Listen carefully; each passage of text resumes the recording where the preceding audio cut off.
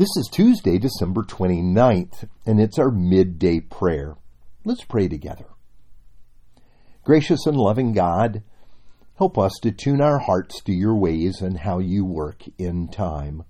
Change frightens us so easily. We see change coming in 2021.